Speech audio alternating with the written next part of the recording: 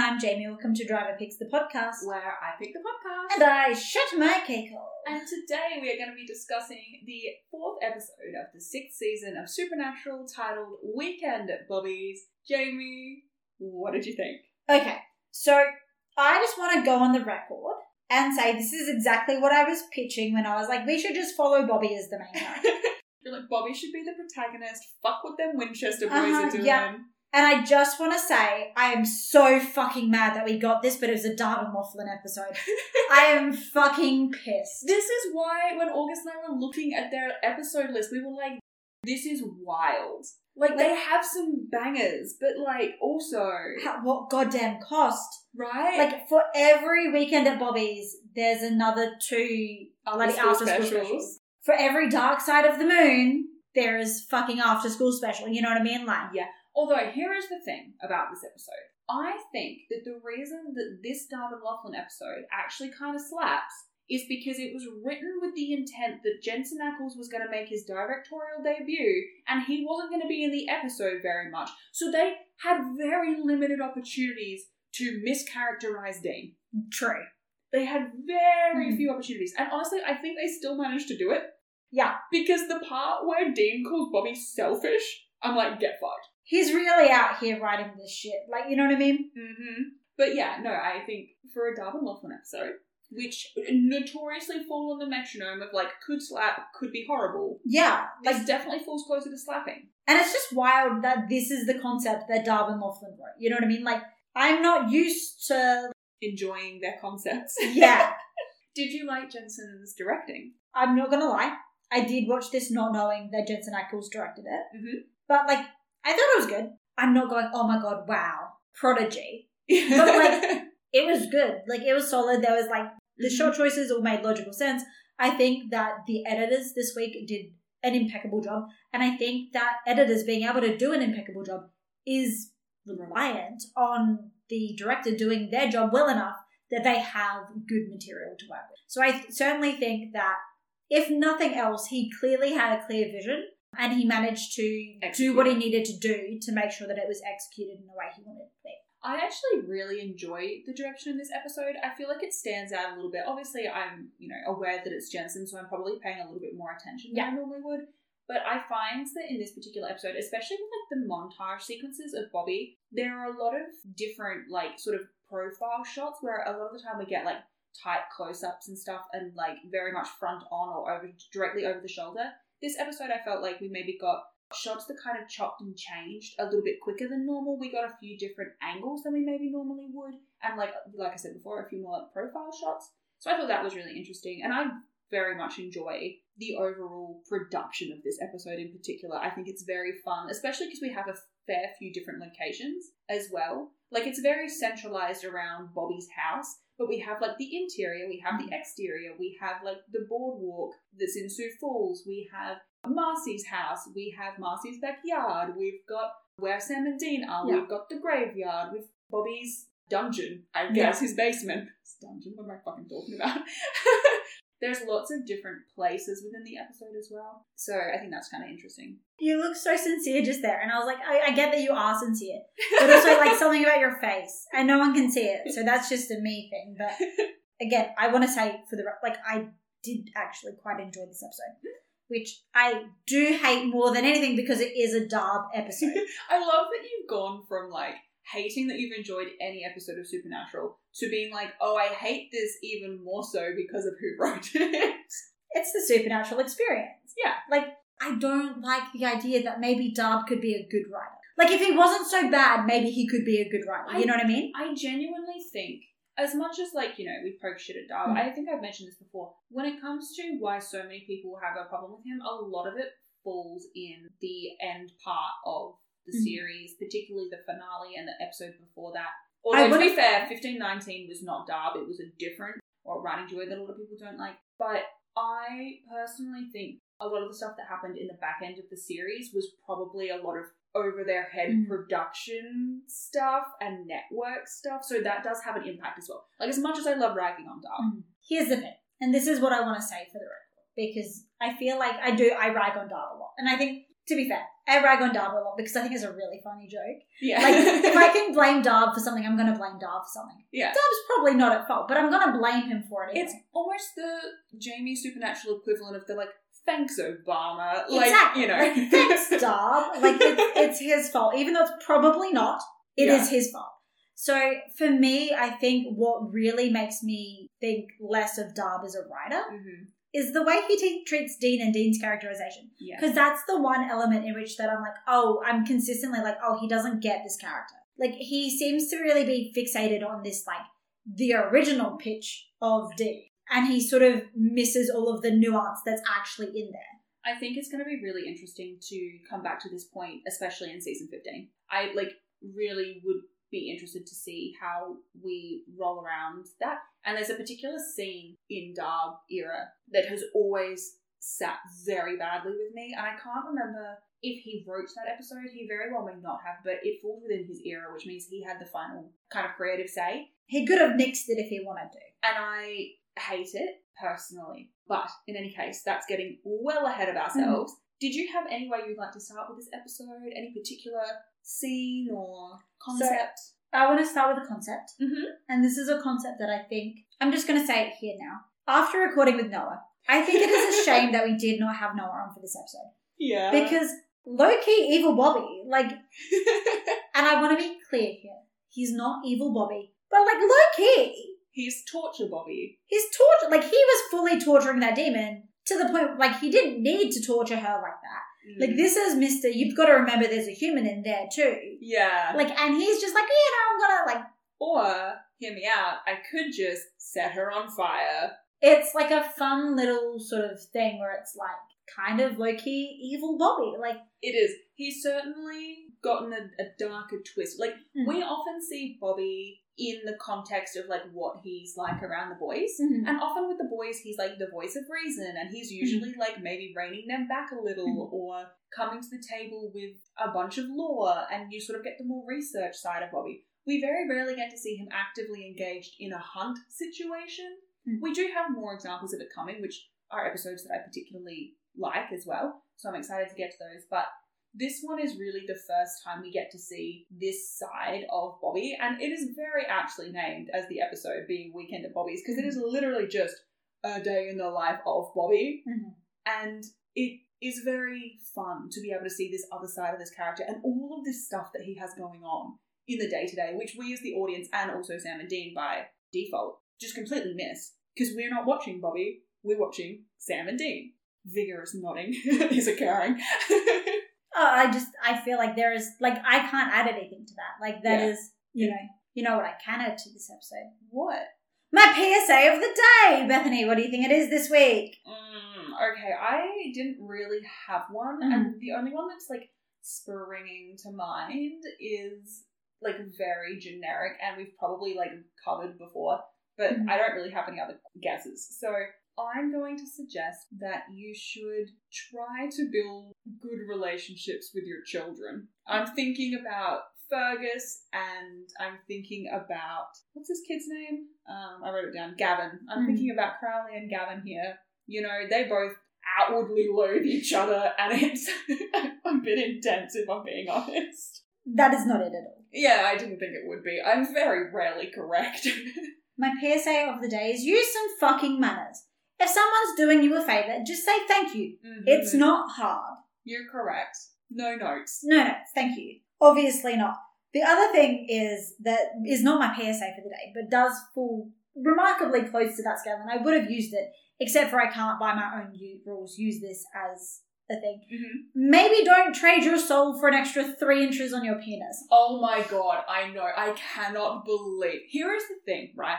We know in our, very fictional writers' team breakdown, right, that Sarah Gamble and Ben Edlund are on the same team. Yeah.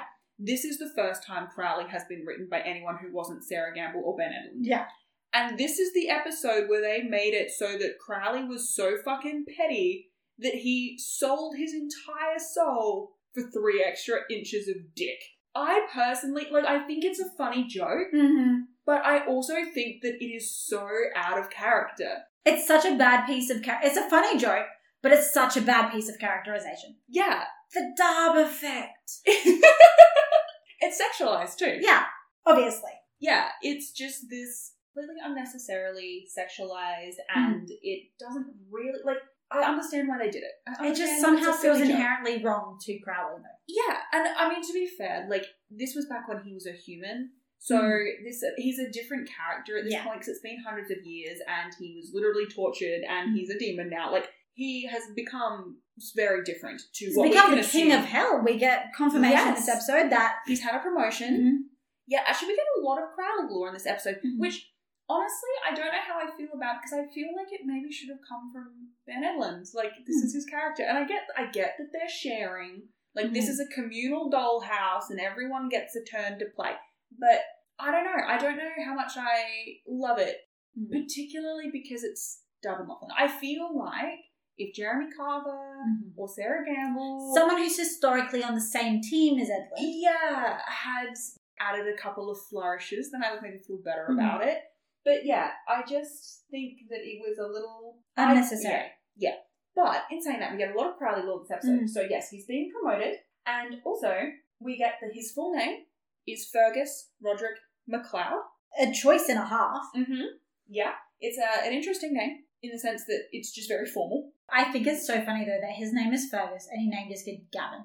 Yeah, like, there are such different vibes. It's so funny because Gavin to me is such a tradie name. Like, Gavin to me is actually just Gav, and he's a Sparky. Yeah. You know, like, there's no question in my mind that Gav is a Sparky. You know, you've got Gav the Sparky, and then you've got Steve-O the Carpenter. And they've been in, like, a mad war. Oh, yeah. On the trade site. Yeah, then with Jono the Plumber. Yeah, Jono the Plumber. And that's not even talking about Marco, the fucking gyp rocker. Yeah, or Lockie the Cementer. Or Lockie the Cementer, who keeps on fucking up their bullshit. You know, and like, you know Marco. He's fucked off with everyone else because they keep on leaving holes in his goddamn walls that they're expected to come back and fix. Like, created a whole fucking fictional world. That was straight up fanfic. Anyway, so we have that he's King of Hell. His name is Fergus Roderick MacLeod. We get that he was a tailor. We also get that he's apparently Scottish. Yes. But he sounds like Mark Sheppard. I know. I love the line, I had very athletic calves. But that comes off the back of Dean being like, did you really used to wear a skirt? And it's like, come on, bro.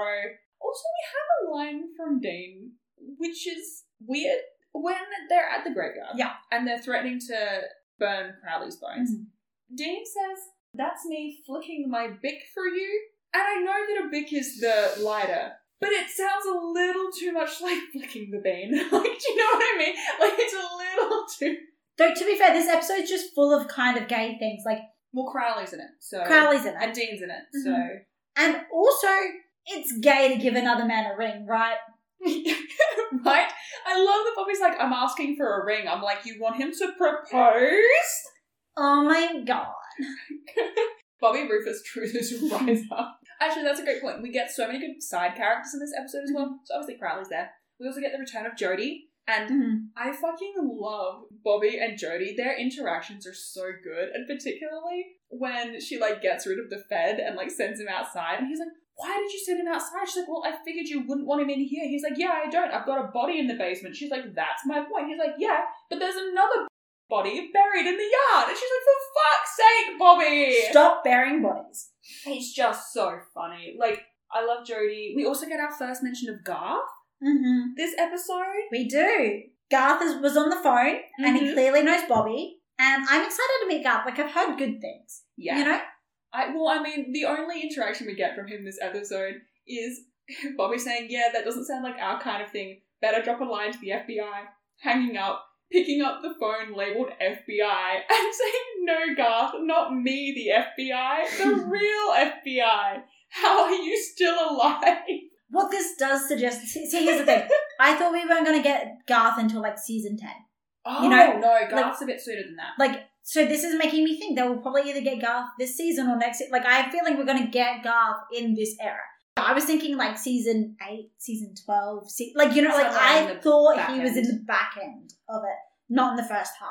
Because we are still technically in the first half. And we will be all the way through Gamble era. I feel like you could call the halfway point between 7 and 8. 7 and 8.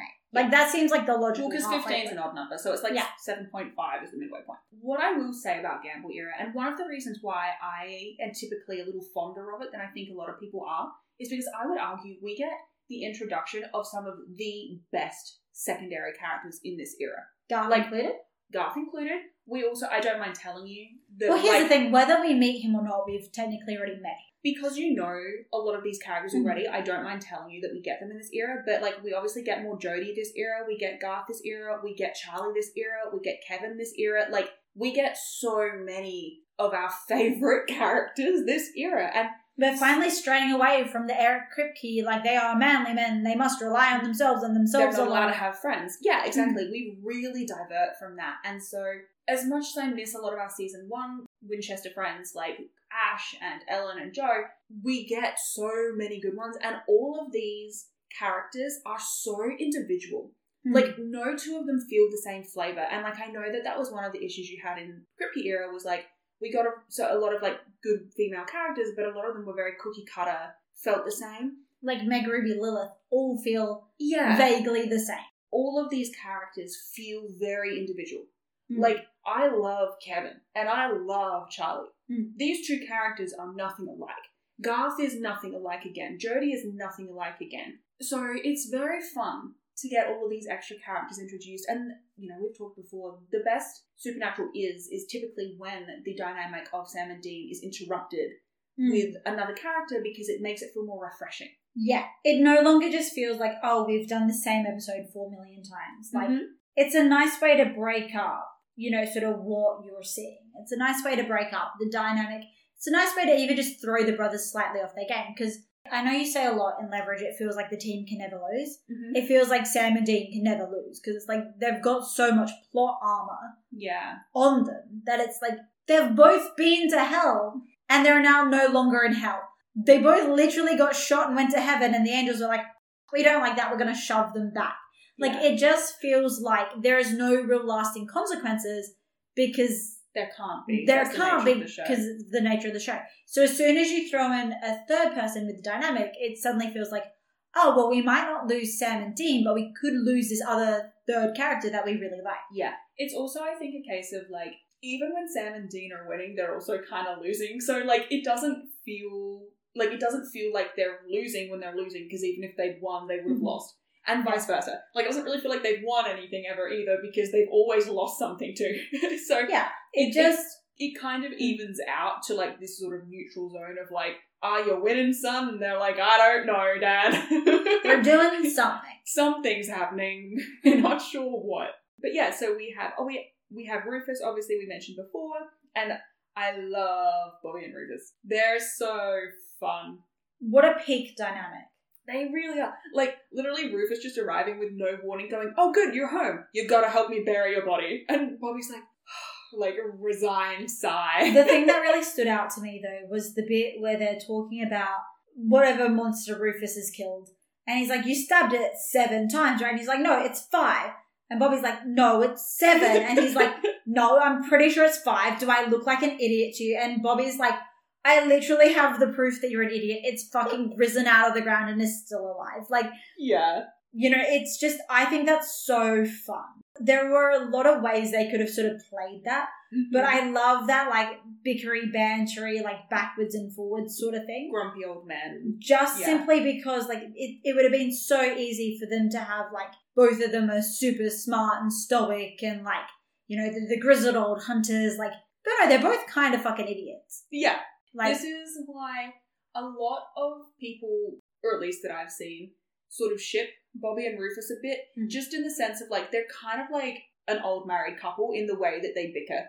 Like, it's very much like, oh, fucking Rufus, I've told you before. Like, you've got to stab him 7 times, not 5. It's kind of like the how many times have I actually put down the toilet seat? Like, it's the same kind of energy, but it's just, like, about monsters, you know? Or, like, the whole thing where Rufus has gone and stolen the ring, and he calls Bobby during the police chase, and he's like, I'm gonna don't you swallow it, I'm gonna swallow it, Rufus, don't you fucking, and it's like, you know, at the end he brings it out and Bobby's like, oh, I'm gonna boil some water. It's just this air of like, you're so annoying, like, I'm so fond of you, but god damn it, like, The podcast. Aww. Tag yourself in your Rufus or Bobby. Oh, that's hard. I feel like there are certain fictional dynamics that we map really nicely onto. Like, I'm Barbie, you're Ken.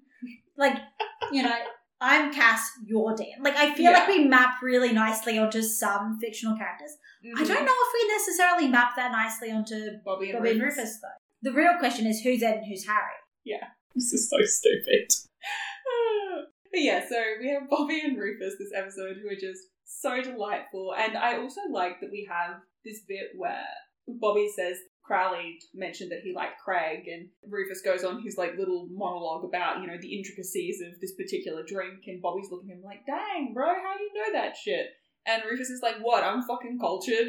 Like, how dare you? Of course I know this shit, like, naturally. Oh, I did have a question for you. That never ends badly. Never.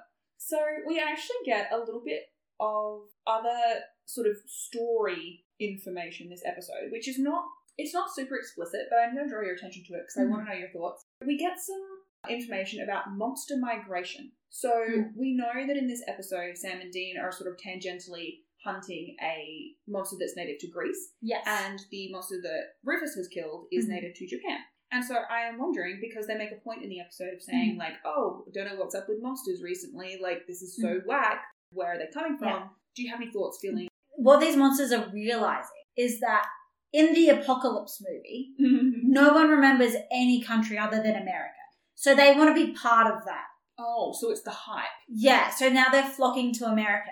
No, in all honesty, I think it's meant to just be like a sign of, like, something unnatural's happening, something not right, like, you know, it's meant to question, like, why is Sam back? Did it, like, I think it's all, like, that interconnected, like, they're trying to build up the mystery of, like, clearly someone or something is behind it. Like, actually, clearly there's a big bad villain behind the scenes, twiddling their thumbs, doing the little, like, evil mustache twirly thing. Yeah. You know what I mean? Like, okay, this actually is, like, a nice kind of segue, because we actually talked about this just after we finished recording with KJ last week, which was, you kind of said, oh, I kind of felt like this episode would be a little bit more theorising-y, and then that conversation just didn't really lend itself to that direction. While we're here, do you have anything that you wanted to talk about plot-wise, like overarching or otherwise? It's kind of hard, because I feel like I've gotten so much but also so little, which is like the supernatural effect. Season 6 is also, like, it's probably going to feel a bit like that because you're so used to getting fucking crumbs through Kripke because it's so spread out,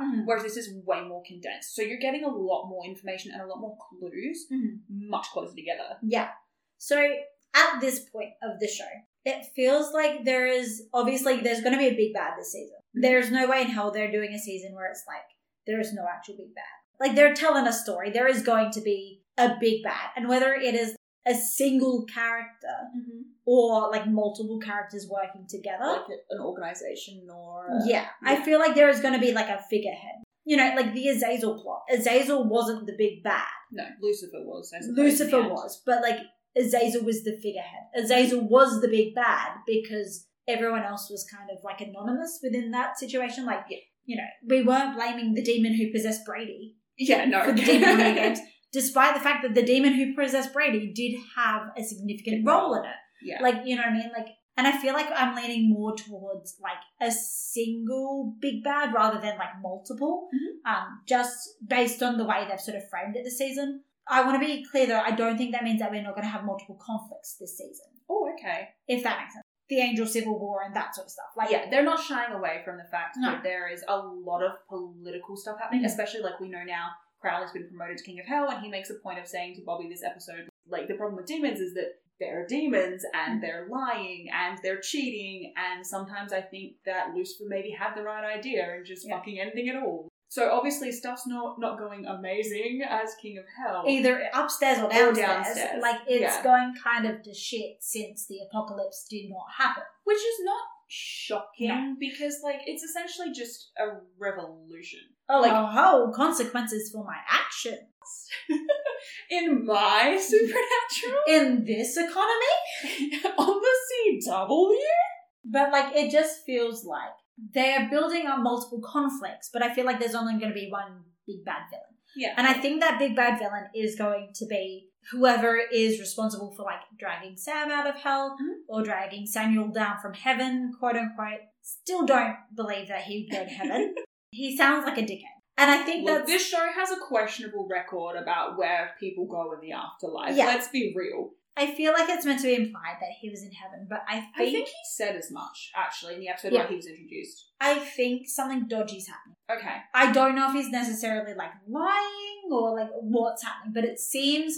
You think he knows more than he's letting on? Yeah, it just seems, like, suspicious. Okay, I have a question for you. Mm-hmm. Seeing as, like, and I don't really know how else to describe it, so I'm just going to go with the term political unrest in heaven and hell, and obviously Earth as, like, a field is kind of stuck between the two. Yeah. Where do you think the big bad individual that you're conceptualizing is landing? Do you feel like they're more in the heaven sphere, the Earth sphere, or the hell sphere? Because I think you can argue pretty effectively for any of those three locations at the moment, given the turmoil post-apocalypse. Yes. And by Earth, I more mean a demon that's topside could potentially, like, that could count towards Earth, I suppose. Yeah.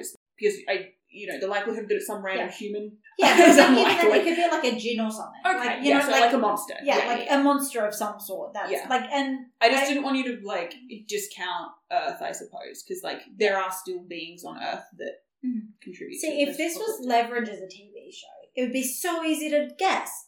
I could be like... Because you could immediately discount two of those. Exactly. So I think I'm inherently at a disadvantage on this. Yeah. Ooh, I think, actually, I'm going to say secret fourth option. Secret fourth option? I think it's going to be something more like, I don't think it's going to be death, but something like death. Oh. Who's, like, not really of heaven, not really of hell, not really of earth, but something that sort of overshadows all of it. You're going for, like, an H.P. Lovecraft ethereal being, sort of like space whale kind of scenario. Yeah, space whale, that's it. Yeah, gotcha. You got it. You're really building on your Norse fanfic, Yeah, space whale. Or maybe even, like, I know that there's, like, a purgatory that gets introduced later on. I don't know, just the fact that they managed to pull Sam out of hell and Samuel out of heaven needs a lot of juice. Well, we had as much of a discussion way back in season 4 when it was just like, what the fuck could have even done that? Like, it needs to be something stupid, powerful, basically. Stupid powerful, which I think lends itself to, like, whether it's basing itself out of heaven, hell, or earth. I don't think it's of any of those places. Okay. If that makes sense. Like, I think it matters less where it is currently. I think it doesn't really matter. I think it's more important that it's, like... originated elsewhere. It's originated elsewhere, and it's, like... I would say it's probably more powerful than an archangel. Okay. Because, of course, it's supernatural. You got to up the ante. That's true. So, like... I mean, I guess the other option is, like, it could be a random human performing insanely powerful witchcraft. Yeah. Like, especially considering this episode, we get, like, reminded about, like, how powerful witchcraft is. Because we see Witch Bobby. Oh my god, yes. Bobby doing his spell casting. Fucking love to see it. Yeah, like, Witch Bobby is really out here doing it, and I'm loving that for him. Mm-hmm. While we're playing in the sandbox, do you have anything else you specifically want to theorize about? Because we've got a couple of different plot directions we've been given so far. Do you have any ideas about anything in particular? I do want to put some specific thoughts on the record, because they're the most fun when they come true. Okay. So, I definitely think that Samuel knows, like, way more about what's happening than what he knows about. Mm-hmm. I feel like they could set, like, Crowley up to be the big bad of this season, but I think that based on what they've done so far with Crowley, I think before this episode it was more likely that's what they were setting up, but, like, they've now put him at the head of, like... He's, like, too busy being king. Yeah, he's too busy being king to, like, really worry about fucking some shit up. But I do think that the whole stealing monsters instead of just killing them, like, actually kidnapping them and that sort of stuff is going to be super duper relevant. And I think it's going to be Bobby burning some people when he doesn't really need to burn some people, levels of unethical. So we're back to demon/monster science ethics and... like, so I think that's definitely going to have something to do with it. And I also think, I don't know, I'm just inherently, like, skeptical of the cousins. Like, all of the cousins, I'm like... Valid. No offense to the writers or the actors involved intended, but, like, those characters I feel like they just maybe missed the mark on what the Supernatural fan base actually wanted. Yeah, they felt very flat. They felt very two-dimensional. We didn't really get any personality from them, and I don't mind telling you, we don't see them beyond season 6. Like, they live and die in this season, whether literally or figuratively, I guess you'll find out. Yeah. But they don't go beyond season 6, because, like... Nobody wanted them. Yeah. For all of the I'm fantastic side characters you get in season 6 and 7. These ones suck. These are. Essentially, by the end of season 7, we've traded all the cousins in for actually good secondary characters. Also, I will caveat, I'm not going to give you a yes or no in terms of where Samuel ends for his arc, but I will tell you the cousins, because, like, they're not actually very plot relevant, really. I think Samuel's, he's absolutely lying about what he's doing to the monsters. He just seems like he's hiding something. And I know that he's definitely literally hiding what he's doing to the monsters. Yeah. But, like... we know that already. We know that already. And we know that established. he's working for someone because we've had that phone call. Yeah. Maybe the only other thing that you haven't touched on yet that we've been, like, overtly introduced to this season is the concept of Heaven's weapons and stuff, that whole thing with Balthazar and that whole episode, the discussion on souls and stuff and how that is a power dynamic. I'm just bringing it up because, again, like, the turmoil between the sort of 3 spheres, that's just another piece of lore that's been introduced alongside these other bits we've just been talking about. There's just a lot of shit happening. Yeah, there are a lot of threads that they're putting down. It's just waiting to see how they weave together. Yeah, and normally I wouldn't prompt you so much by being like, hey, remember they mentioned this? Except that they have given you so much information in the last 4 episodes that, like, I would not be shocked if you forgot. Just because it's like... It didn't seem the most relevant. Not even that, but just, like, they have given you so much. Yeah, like of all of the shit they've given me, it seems like the least important shit. Like, yeah, because you haven't even mentioned, like, anything to do with Ben and Lisa in this, like, season-long discussion. And I think that's because inherently I don't care about Ben and Lisa. Hot takes. For the record, I really like Lisa. Yeah, Team Lisa all the way. I think Lisa is a fantastic character. She's been done dirty. She's been done so fucking dirty. She's way too good for Dean. Like, 100%. That's why he should date Cass. They're more on each other's level. Yeah. They're both insane. They're both insane. Criminals. Yeah. You know what I mean? Like, it feels like, I don't know, like they're setting up for her to get mind wiped at the end of the fucking season or some shit like that. You know what I mean? Like, you know, forget everything about Dean and blah, blah, blah, blah. Like, you know what I mean? Like, it just feels like melodramatic bullshit for no reason. Not to give you an indicator either way, but can you fucking imagine they mind wipe Lisa and then, like, she goes into her house and just sees the pictures of her and Dean and is like, who the fuck is that? Yeah.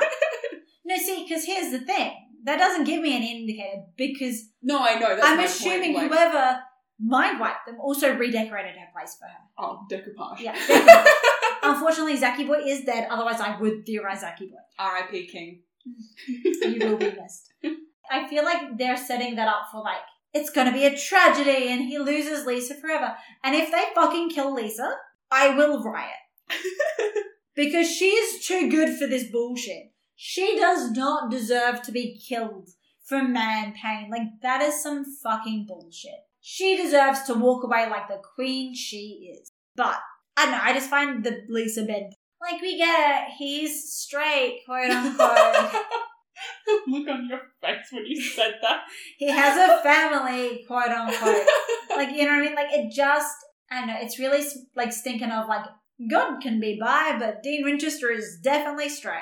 You know what I mean? That's because God was a villain. Like, that's genuinely, that's how I think they got away with it. Because they were like, well, he's going to be a villain, so we can make him queer because he's a villain. But our protagonist, no. Only Cass can be gay and only right when he dies. Anyway, sorry, carry on. As you said before, all of, like, the weapons of God stuff. I did have a mental image that I am now going to inflict upon you. Oh, yay. I love when you do that. It's like a t-shirt cannon, but instead of t-shirts, it's like souls stuffed in. Like a death ray. Like, I'm imagining a Care Bear stare, but it's just like souls. And obviously the way they're going to edit this to show you that the soul is, like, you know, deathly or whatever is like, they shoot the soul and it's, you know, ethereal and, like, sort of silvery, whitey grey, and it hits you in the chest and suddenly you're, like, there's, like, so much soul behind you, you know, knocks the soul right out of them. I love this concept of, like, you're punching someone so hard that their soul literally leaves their body. Like, knock their socks off, but, like, knock their soul knock out. their souls out, yeah. But, like, yeah, I don't know. Like, I feel like as much as we've been given kind of nothing. And I do think there is, like, one big bad behind all of it. And I don't know if it's necessarily like everything's intentional or like ripple effects. Like everything's a ripple effect from the apocalypse. Like because of the apocalypse, hell is at war, heaven is at war. You've got angels now dropping out of heaven, faking their own deaths, selling incredibly powerful weapons on the streets. To children, yeah. To children. As you do. As you do. Real John Winchester quoted of him. Yeah, we love entrepreneur Balthazar. Yeah. I don't necessarily think it's going to be Balthazar who's like behind everything. He doesn't feel powerful enough as a character to be anything but like a fun nuisance. You know what I mean? Yeah. Actually, he's another great example of like a fun secondary character we get. Yeah. I don't necessarily know if he's going to like make it through the season. He kind of feels like he's been set up to die at some point. I don't know how to explain it, but it just feels like he's here for a good time, not a long time. Yeah, no, I get it. I think it's the queer coding that's giving me that. But, like, I just feel like they're setting Balthazar up to kind of look like the main villain of the season, but I don't think he is. Okay. And all of, like, the monsters are migrating. I don't think that's necessarily someone's, like, specifically making them migrate, or more like the power ripples when they pulled Sam out of the cage or something. So, like, whether or not they're, like, moving towards a source of energy kind of thing. Which is why we're going to end up on Saturn by the end of the season, because that's where the gate is open now, and Sam has to jump back in, and we don't see him again until season. Got you. That's why his hair's grey, because he's been aging on Saturn this whole time. Yeah. Did you have any other, like, theorizations or anything you wanted to get out before we keep going? I think that's pretty well it. I mean, you don't know Correct anything me if yet. I'm wrong, but I don't think we've gotten anything else really to theorize about. Like for me, like Dean being so suspicious of Sam is because Sam and Samuel have been raised. Okay. And there is something inherently iffy about them being raised. There's something inherently sinister. They've been raised for a reason, and I don't think that reason is because that's how plots work. Yeah. Like, you know what I mean? Like, I don't think it's a stretch to say, Sam and Samuel are back from the dead. That can't mean anything. Did you have any further ideas on, like they're making it, I think, at this point, they're basically pointing at the audience and going, hey, you, Sam's being weird. Like, I think at this point, it's kind of like Dean has openly said it enough times that I don't think, like... And again, I think that ties into, like, there's something sinister about the way Sam's back. And whether that's, like, I said a couple of weeks ago, like, he doesn't have a soul, so now he's, like, you know, immoral or whatever. Like, yeah.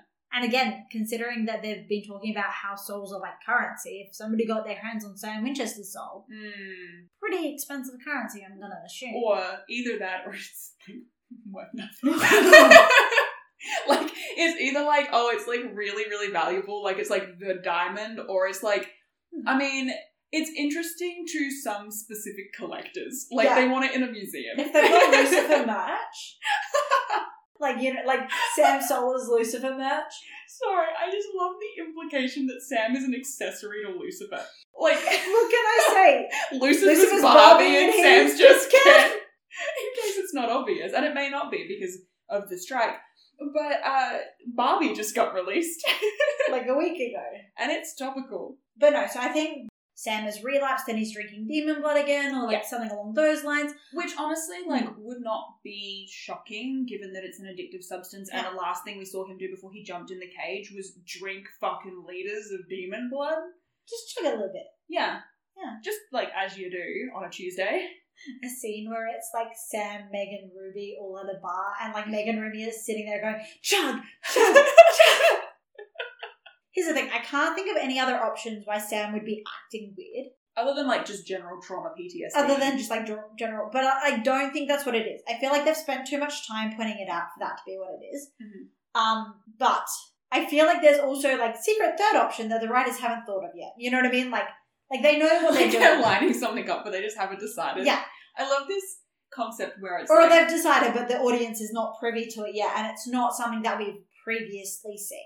I love this idea that the writers just have, like, a little hat in the middle of the desk, and, like, they're setting up something's off with Sam, but, like, they're just picking out of the hat at random what that something could be. Like, they get to the reveal episode, and they're like, what has been wrong with Sam this whole season? Let's find out together. Didn't eat enough mushrooms. Lacking in fiber. Constipated the entire season. Sam is lactose intolerant. That's why he looks so constipated. He's just gassy. Yeah, I think that what is up with Sam has, like, a couple of different options. And I think either it's trauma, Mm-hmm. which seems unlikely to me considering the amount they've pointed it out. It's something to do with the way he was raised. From hell, not From by hell. John. Just checking. I mean, it could be both. The trauma is the being raised by John one. Yeah, So yeah. this is from hell. Okay, yeah. Or it could be like something that we haven't seen yet. Here's the thing with Supernatural. It's like at any point they could hit you with lore that they have not covered previously. Like Sam is sweaty. Yeah, like that they have not covered previously, but they're just making this shit up so it makes sense. You know what I mean? Yeah. And like, I want to be clear here. I'm not trying to say that all lore reveals are bad. I'm just saying, in the Leverage universe, everything has to be feasibly possible for a human.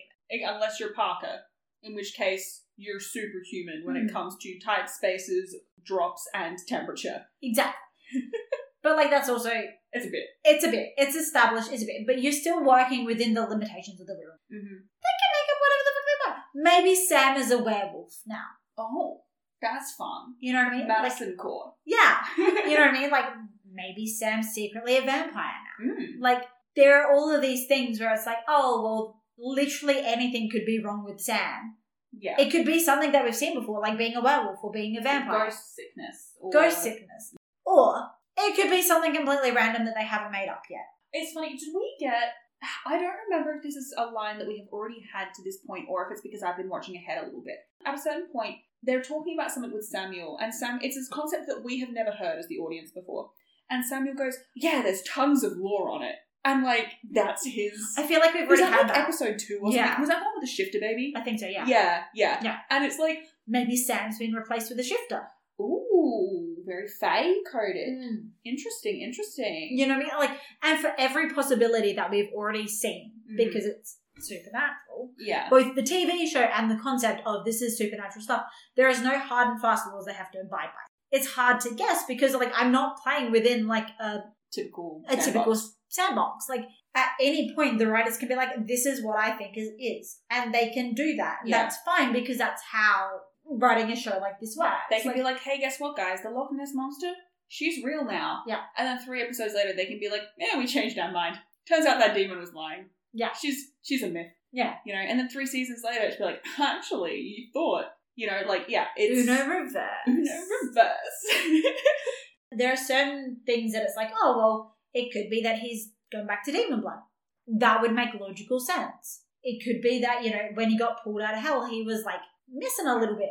And we already know that he was missing a little bit last time he got pulled out of hell. You know what I mean? And some of that was tied to the Demon Blood thing. Wait, what do you... Oh. When Dean made a demon deal and pulled him out of hell. I was like, what did he lose, though? You said he... Well, remember how Azazel was like, how sure are you that what you brought back was 100% pure Sam? Yeah. You know what I mean? Like, or it could just be like a continuation of that because we did see... Here's the thing. I don't think they ever actually confirmed if anything really happened with that. I think that was a plot thread that ended up being dropped because of the season 3 shenanigans. But here's the thing. They could be re-picking up that plot thread. Because yes, we never worked out what was happening with Sam last time he got pulled out of hell. But he's just been pulled out of hell for a second time. And whatever was wrong with him back there that led to him ultimately thinking that drinking demon blood was a good, morally okay choice. Totally cool and normal. Because also you got to admit, between him going to hell and coming back that first time, he becomes a different character. Yeah, he does have a bit of a shift. He does have a bit of a shift. And they point it out in that season. So it's like, and like, yeah, you could put that down to like the trauma of hell. But again, whether or not Sam went to hell when he died that first time is also, like, we actually technically never get confirmation of where he went, but he went somewhere. Yeah. And he'd come back different, which for me would suggest maybe he went to hell. And then from there, he goes to hell a second time. You know what I mean? Like, so it's just kind of like the continuation of that. You know, maybe he's secretly a demon now. Like, they're everywhere.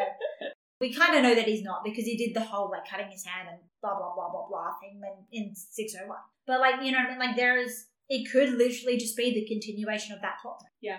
Which would actually probably make a lot of sense. And I think be actually one of the more narratively cohesive storylines to follow down. You know what I mean? Like, yeah, because it's, like, pre-established. Because pre-established, and it'd be a good way to link the first 5 seasons to this. Without doing the obvious linking that they're already doing.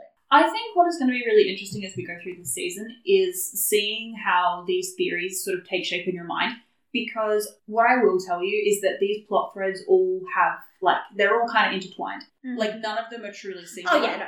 As I said, I think the monsters changing is inherently tied to the Sams being pulled out.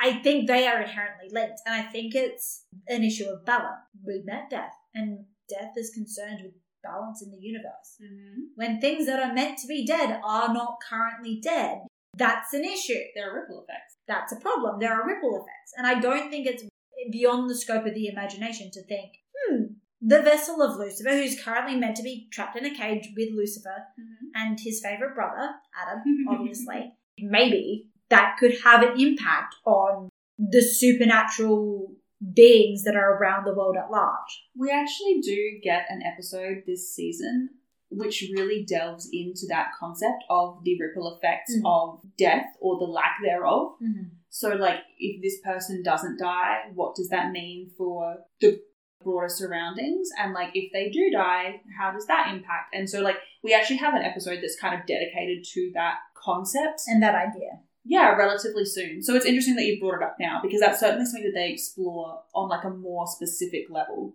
I also think that I'm a bit of an idiot for not saying is, like, maybe the monsters are moving just because they're getting relocated by Samuel. He's literally just fucking moving them. Like, I mean, to be fair, the ones from this episode were in Greece and Japan. Like, I don't think he's going international. I could be wrong. Sam and Dean did this episode, which shows how much they love Bobby. Dean got in an aeroplane for him. I know, right? I thought that was very cute. Maybe this is our segue out of the general theorizing section of this podcast. But yeah, so they fly to Scotland.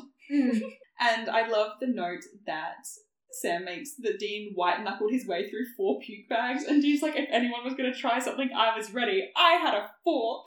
I'm like, I love you, baby boy. As much as it's, like, a little bit out of character for Dean to call, like, Bobby selfish, I definitely think it's, like, it's a good thing, if that makes sense. Like, I feel like they kind of needed this. Like, yes. They needed to tip Bobby over the edge so that he told them where to shove it. Yeah. Yeah. I think that, like, as much as it's kind of, like, just, like, that little bit out of character for Dean to be like, you're being selfish. Mm-hmm. I definitely think it is important, though, that we got this. Yeah. And actually, I have a note that just says that this episode is such an interesting conversation on perspective. And I think it comes down to, like, as the audience, we have a perspective of Sam and Dean. And particularly this season, we are seeing Dean's perspective. Yeah. And we are primarily watching the world and everything that's happening through Dean's perspective. And then this episode, Dean and Sam are barely in it. You know, they're obviously doing a hunt separately, but we only see them when they call Bobby. And normally, we would be so wrapped up in the hunt that they're doing that we're not really paying attention to the fact that they're just randomly calling Bobby and asking for help. We're like, oh yeah, they're just calling Bobby. We don't think about the fact that Bobby's living a fucking life doing a bunch of other shit. Getting hit on by the next door neighbour. Exactly. I love Marcy so much. She's slightly unhinged, though. She's insane. She gives Madison energy. But I love her. Here's the thing. Women in Supernatural very rarely have sane responses to things. Yes. Her response of, like, yeah, no, this is not happening now after fully getting attacked by a monster is probably the most sane response we've ever seen from a female character in Supernatural. The fact that she is standing there covered in blood because Bobby's just shoved a fucking person through her wood chipper. That poor woman. All she wanted was to have a nice dinner with the, handyman down the road. She brought him a cobbler, which Bobby looked so happy about, by the way. And I'm so devastated we never get to see him enjoy it. Like, there's like a C plot this episode, which is Bobby just trying to eat the cobbler. From the moment he gets it, like, we get him taking it originally, then he can't eat it because he has to go down and deal with the demon downstairs. Then later in the episode, we see him get it out of the fridge and go to cut it. And then he's interrupted by having to answer the phone. And then later in the episode, we see him finally sit down with a piece of it, go to take a bite, only for the phone to ring again. And it's like, this poor man. It's just this through line through the episode of all he's trying to do is sit down and eat this fucking cobbler. And do you think he can? No. Justice for Bobby. Justice for Bobby, honestly. He may keep his cutlery in the wrong fucking drawer, but he still deserves to eat cute homemade meals. Also, the awkward handshake that they do over the cobbler at the front door is literally everything to me. Bobby's being an awkward little bean this week. I love him. It's giving everything. I know. Oh, okay. One thing that I did love is when we haven't mentioned it at all yet, which is shocking to me because usually the first thing you talk about in a Crowley episode is how much you love Crowley. Mm-hmm. I think we have to talk about Bobby and his soul and the whole situation with Crowley. Also, we've briefly touched on it, but we get the new law this week that if you burn a demon's bones, they die, kind of like a ghost. So that's new law that we should probably sprinkle-dankle in. New law. Fun. I'm acknowledge assuming it. they're not going to forget it. No, this will come back. It seems like the sort of law that will have multiple uses. Yeah. And I think that's normally the best sort of law. They're introducing it for a purpose. I suppose they introduced it this episode just to kind of prove that it works. Because obviously we've had burning your bones for ghosts for seasons. We've had that since season 1. Yeah. So this is just kind of to show that it's not just limited to ghosts. It can also work on demons. And then that's something that will continue through the series. They're establishing new lore and it's okay, cool. And I think it also kind of gives them, because now that Crowley is the king of hell or whatever, and he's obviously got a lot of influence, I think that they probably introduce it to be he's not undefeatable. It's kind of angels, they feel impervious, but they're susceptible to the angel blade. I think they had to give Crowley something so that it's not he's not completely impervious. The key is, though, whether he's impervious or not, he's a fucking icon. He is. I love him. I love the moment when he's doing that whole back and forth. He's let's cut this short, shall we? Blah, blah, blah. I'm Surly and I've got a beard. And he does the Bobby impression. Is so fucking funny. And then Bobby pulls out his son and he's oh, so now you're going to do the your soul for my kid. Yeah. Not Bobby out here fully weaponizing daddy issues. That's the funniest shit I've ever seen. Well, here's the thing. I feel he just knows how to ID daddy issues when he sees them. Yeah, well, he literally raised Sam and Dean, so he's been around it. And honestly, Bobby is not exempt from daddy issues. So we'll get to that later. Again, it's the prerequisite for being a hunter. You're so right. Supernatural adjacent trauma plus daddy issues. Hunter. That's how it works. Also, while we're on Crowley, I realised there was a quote that I forgot to mention earlier, which kind of falls into what we were just talking about with all the plot lines, but Crowley's full quote is he says, "You know the problem with demons, they're stupid lying prats, the lot of them. Try to show them a new way, a better way, and what do you get? Bugger all." And then he says, "Feels good to get that off my chest, we should make this a thing," and I think that's hilarious. But that sort of concept of Crowley trying to sort of revolutionise the way that hell is functioning. He's an innovator. Yeah, and there's obviously some pushback. Yeah. Against the new order, I suppose. Sort of similarly, I suppose, to what we've heard from Cass about what's happening in heaven. Raphael wants to put the apocalypse back on track. Yeah. And so Cass is up there saying, "Stop making the apocalypse happen. It's not going to happen." Exactly. And Cass is up there going, "No, this is our new way. This is the better way." And so it's kind of a bit of a reflection, I suppose. They're both sort of having the same argument in different ways. And it's a real shame because I think Cass and Crowley would just get along so well. Well, they're both trying to do the same thing, you know. Dean, yeah. Yeah. No, but it's interesting. It's fun though. It's a fun parallel. Yeah, it's fun that Cass is trying to do the same thing with heaven that Crowley's trying to do with hell. But you just know that they fucking hate each other with the burning passion of 1,000 suns. Because as much as they're trying to do the same things in hell and in heaven, they're both trying to do the same thing on earth. Fuck Dean. That thing is Dean. This is well established. Yeah. I mean, it is subtextual with Cass, but it is fully in the text with Crowley. So, and it's barely subtext with Cass. Yeah, it's pretty explicit. Oh, speaking of lore, I also wanted to touch on the fact that we get to see the first instance of the demon contract for a soul, so we know that there actually is a formal contract that is established, even though people don't necessarily. And that's probably why they have to make out of it. Making out is what puts it. Transfers the energy or whatever. Yeah. So I thought that was really interesting. And also that he's well, you didn't read the contract. And that he specified that Crowley only had to make his best effort to give Bobby his soul back. I think that's so funny. It's such a bureaucratic way of being it's finding the most loopholiest loophole. Yeah, and I do think that's very fun. I also loved the invisible ink devil's trap.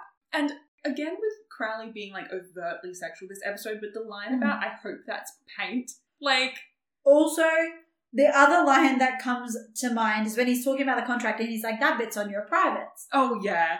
Also, we had a line at some point where I think maybe Bobby, like, someone says, check your wang, and I have no idea what, like, does that mean the same thing in America as it does in Australia? Like, maybe not. Because I didn't write any context around my note. I just wrote, check your wang, ? But I'm feeling like maybe there's a different yeah, meaning. We're not going to give you the Australian definition. But I think it's pretty obvious from context. Well, what does that mean in America? Tell us. Also, just off of that, I really loved Bobby offering Crowley a drink. I think that's hilarious. It's like this kind of like, oh, you come into my home. Would you like a beverage? And it's like so whack to see it happening between Bobby and Crowley of all characters. And like the fact that Crowley rebuffs him is like honestly both hilarious, rude, and iconic. Do we think that Bobby's treatment of Crowley this episode has now reneged any goodwill earned to him by slipping in the time? I think it may have. Also, the montage we get of Bobby like breaking into the library and bits and pieces, number one, I think is very fun. I think, actually, we should probably mention, I think Jim Beaver did a fantastic job this whole episode. This is what I've been saying. He should just be the main character on the show. Yeah, he's so good. Like, and this was so much more interesting than the average episode of Supernatural. Like, and the choice in song that they use, it's called The Gambler by Kenny Rogers, and it is such a fun choice. I think it works perfectly overlaying that montage. It's like just the right beat, like, and tone, and it's just a bit, I don't know, there's something about it. It's just like sits so well. Oh, I did want to talk about the fact that Sam can ID a croc scale, but not that single claw. Oh my god, yeah, I know. I'm like, so this is where your like ID skills like lose out, Sam. Yeah. Like this is what we're doing. Okay, and then we get the fucking dial-up noises. Oh my god, I know. Fully killed me. I was like, did a throwback. The fucking dial-up was a choice. I understand that it wasn't really a choice because that's just what the internet sounded like back then. Yeah, it wasn't actually a choice. It was just life. Yeah. One other thing that I fucking loved was Sam, again, fighting for his fucking life while Dean is having a relatively normal conversation. Like, Dean on the phone with Bobby, and Bobby's, like, trying to, in code, tell him how to take out this monster. Like, first of all, I think that was genius. Yeah. And second of all, the fact that it's interspersed with shots of Sam being, like, thrown against walls, and while Dean just kind of, like, cringes, is literally so funny. Yeah. It's iconic. I love it. That's Carver behaviour right there. Oh, does this mean that Darb and Carver are on the same team? This is getting too convoluted. We'll revisit it in their eras. We'll deal with Gamble. And who Gamble's friends are. Yeah, and then once we've finished Gamble, we'll worry about Carver, because Carver is next era. Yeah. So he's the up-and-comer. So now we're going to start looking for the Jeremy Carver long-con. Like, what's he baking in to these next 2 seasons so that when he... Actually, yeah, we should keep an eye out for that. We should look at his episodes. Murders, I mean, eventually replaces Sarah Gamble. Yes, in the same way that Sarah Gamble was definitely not plotting to murder Eric Kripke and take over his TV show. Exactly. I only have one thing left that I really want to talk about. Do you have much else? I don't actually have too much else. So the last thing that I want to talk about is the conversation that Dean has with Bobby that like tips Bobby over the edge. I feel like we kind of skimmed around it, but it kind of requires, I guess, or it necessitates its own specific It at least deserves it. Yeah, exactly. So I'm just going to read out the quotes that I took and then we can maybe jump around them. But Dean says, "You're the one person I can talk to about this stuff, about Sam, about leaving Lisa and Ben. But don't worry, I get it. I'm bearing my soul like a freaking girl here," which, side note, men are allowed to have feelings. Anyway. Other than being stupid and horny? Other than being horny, yeah. But you've got stuff to do, that's fine. A little selfish is not all about you. And that's when Bobby fucking snaps, as is his God-given right. And he makes sure that Sam and Dean are both present. Dean puts him on speaker. And then Bobby says, "I love you like my own. I do. But sometimes," heavy drink of alcohol, "sometimes you two are the whiniest, most self-absorbed sons of bitches I ever met. I'm selfish? Me? I do everything for you, everything. You need some law, someone to pull your asses out of the fire, to bitch about to each other." And then he finishes up by saying, "You're not the center of the universe." And kind of canonically untrue. Yeah, But I think that's really interesting because, like I was saying before, like this episode is all about shifting the perspective. Mm. Because, yeah, for the audience, actually, narratively, Sam and Dean very much are the center of the universe, and everyone else around them are just like NPCs that have either loaded or not loaded depending on proximity. I think that's blatantly untrue. Oh. Sam and Dean are not the center of the universe. Dean is the center of the universe. You're so right. Yeah. Sam is there. Sam is there. Slightly to the left of the center of the universe, normally. Yeah. It's kind of baked in. Mm-hmm. And so it's so interesting because Bobby is reminding the boys, but also reminding the audience, and like the entirety of this episode kind of serves to remind the audience that just because the part of the story that we are focused in on is specific to exactly what is happening in nearest proximity to Sam and Dean, does not mean that everyone else goes into some sort of fucking stasis and just stops existing and stops living their lives when Sam and Dean aren't around. And it is so easy to forget that because of the way that Supernatural is structured and because of the way that Sam and Dean as protagonists are portrayed. Because it really is sort of like, whenever they're talking to Bobby, it's in relation to what is happening to them. If they're calling for Cass, they're calling Cass in relation to whatever is happening to them. If they're summoning Crowley, they're summoning Crowley in relation to whatever is happening to them. Mm-hmm. And they never really seem to put much thought into the concept of Cass is in the middle of a civil war. Crowley's in the middle of a civil war. Bobby's still trying to get his motherfucking soul back. Like, they seem to forget that other people around them also are doing things. Mm. And it's easy for the audience to forget that as well because we don't see it. Mm. We only see Dean and sometimes Sam's much more narrow perspective. And unfortunately, what we don't get to see is Crowley's good doggos. I love them so much. I know you do. I know we get names and I'm very excited for that. Like, I don't know what to call them until then, but I'm very excited for that. I know you are. The other thing that is so fucking funny to me is the use of the Kenny Rogers song in this episode. It is so funny, and it's funny for reasons that you don't know. It is something that I can't tell you because it is a leveraged spoiler. Mm. But it's like, it's very fun. It's very fitting. I always think it's really funny to see, like, what songs did the CW spend their money? Actually, do you know what's really interesting about that? The music used, especially in season 1, where we watch it on streaming services, is different to the music used in season 1 if you watch the DVDs. Oh. Yeah. Because the DVD versions have the original music that they licensed, but the streaming services don't want to pay for it because it's too expensive to continue playing it. So they changed a similar song that gives the similar effects, but is not necessarily recognizable or famous. Yeah. So the music in, I think it is, I want to say it's exclusively season 1, but I might be wrong in that. But yeah, the music is different. I have a feeling it's because season 1 actually aired on a different network. Because the CW didn't exist until 2006. Mm-hmm. And Supernatural obviously started airing in 2005. Yeah. So I'm pretty sure it is just season 1, and I have a feeling it may have been that turnover that sort of was the instigator or the like defining point. Mm. But maybe I'm not 100% network had more money for licensing music. Yeah, and I'm not 100% sure on that, but I'm pretty sure it's something around that time. Oh, the other thing that I wanted to point out in this episode that I think, again, we talked about Crowley, and he kind of feels like bootleg Crowley. And I want to return to this point because I feel like we kind of glossed over it and we didn't go back.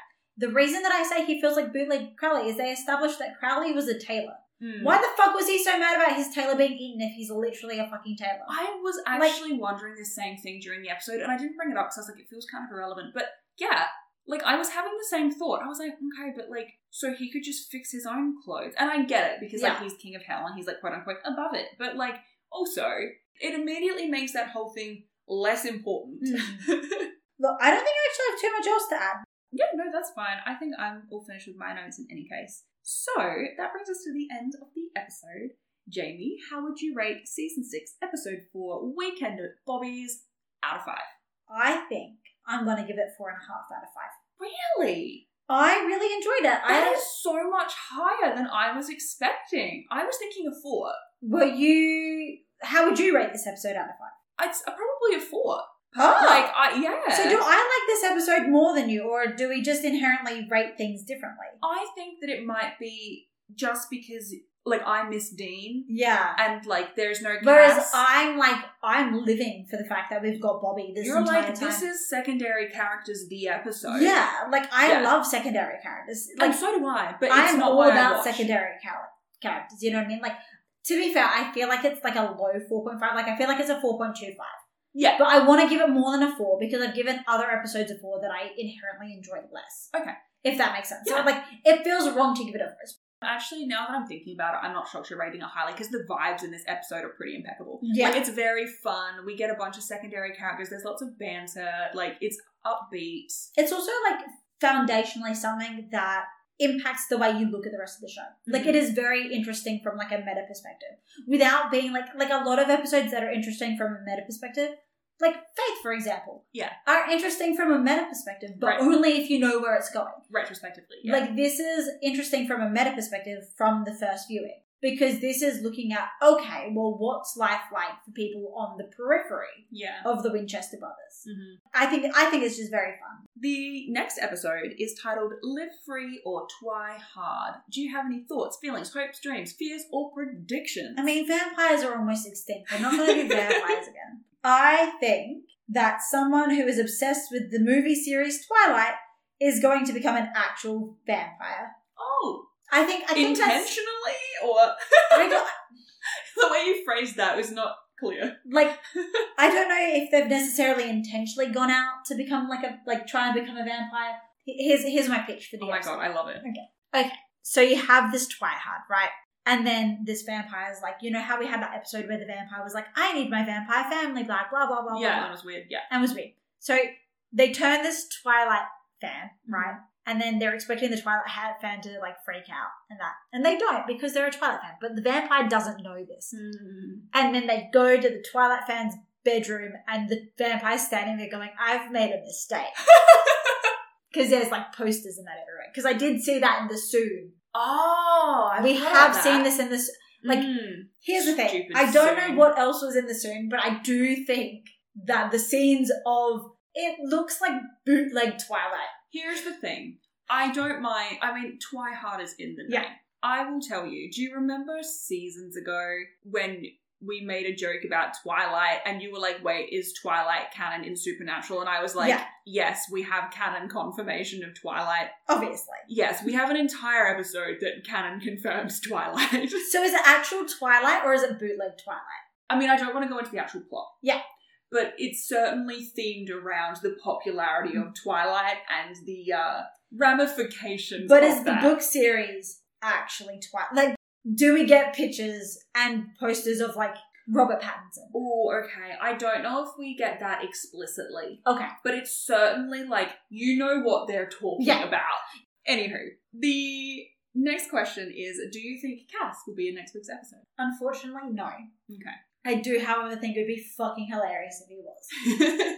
For any particular reason, or? Here's the thing. I would pay... Well, I would pay... This is a joke. To me.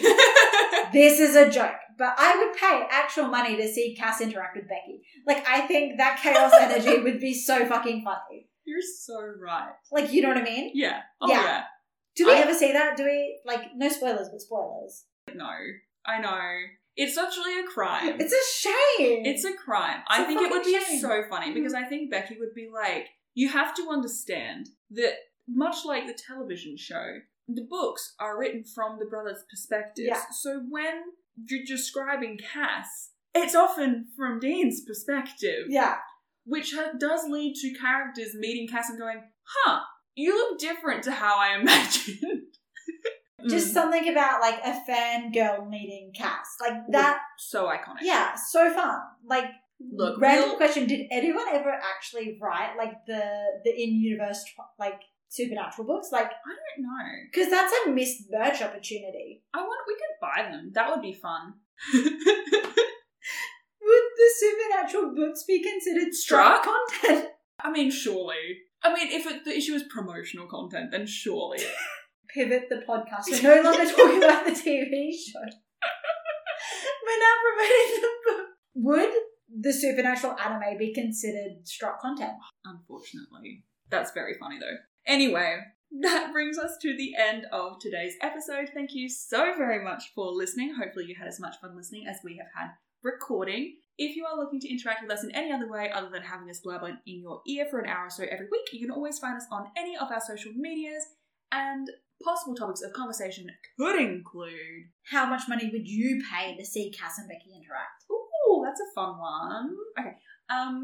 You can come and talk to me in these spoiler chats about what your thoughts were about the season 6 plot lines at this point. I'm interested to see what people were thinking, if it was similar to what Jamie's thinking or if it was something completely different.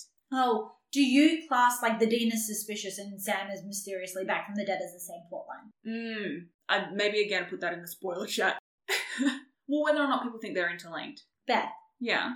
They are clearly interlinked. Well, I don't know. I mean, yes, I do know that. Dean is suspicious because Sam is back from the dead. Well, there's no way in hell those two things are not connected. The question. No, but like in terms of like when you're classifying the storylines in your head, oh, are they the same storyline or are they just two linked storylines? Sure. Does that make sense? Yes, sure. I was like, I thought this was established, but if you don't know about that, then maybe we won't talk about it. I'm like, what the fuck are you doing? Like, well, I don't know, Dean Jamie. is literally suspicious because Sam is back from the dead and Sam is different now. But the fact that Sam is different now is inherently linked to the fact he's back from the dead. Like, that's like being like, I left this milk out of the fridge all day. Now it smells kind of funny. I don't know if those two things are connected. Fun example. You know what I mean? Anyway. Yes, in this example, Sam is the milk. And Hell is the fridge. Well, I suppose Earth is the fridge. Hell is the kitchen bench. But then you would have put him back in the fridge. If he's on the bench currently, he's on Earth currently. I was more thinking like the fact that it was on the bench is what led to it being weird. So then if you have him in the fridge, which would be Earth, then he's not going to go weird. But if you put him on the bench, he ends up weird. This is... Sam is milk.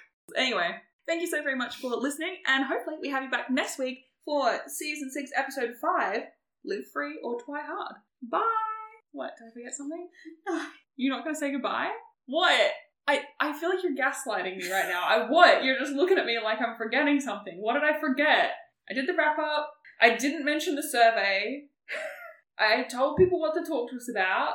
I told them to find us on the socials. What did I forget? Bye! I hate you. Did I forget something or not?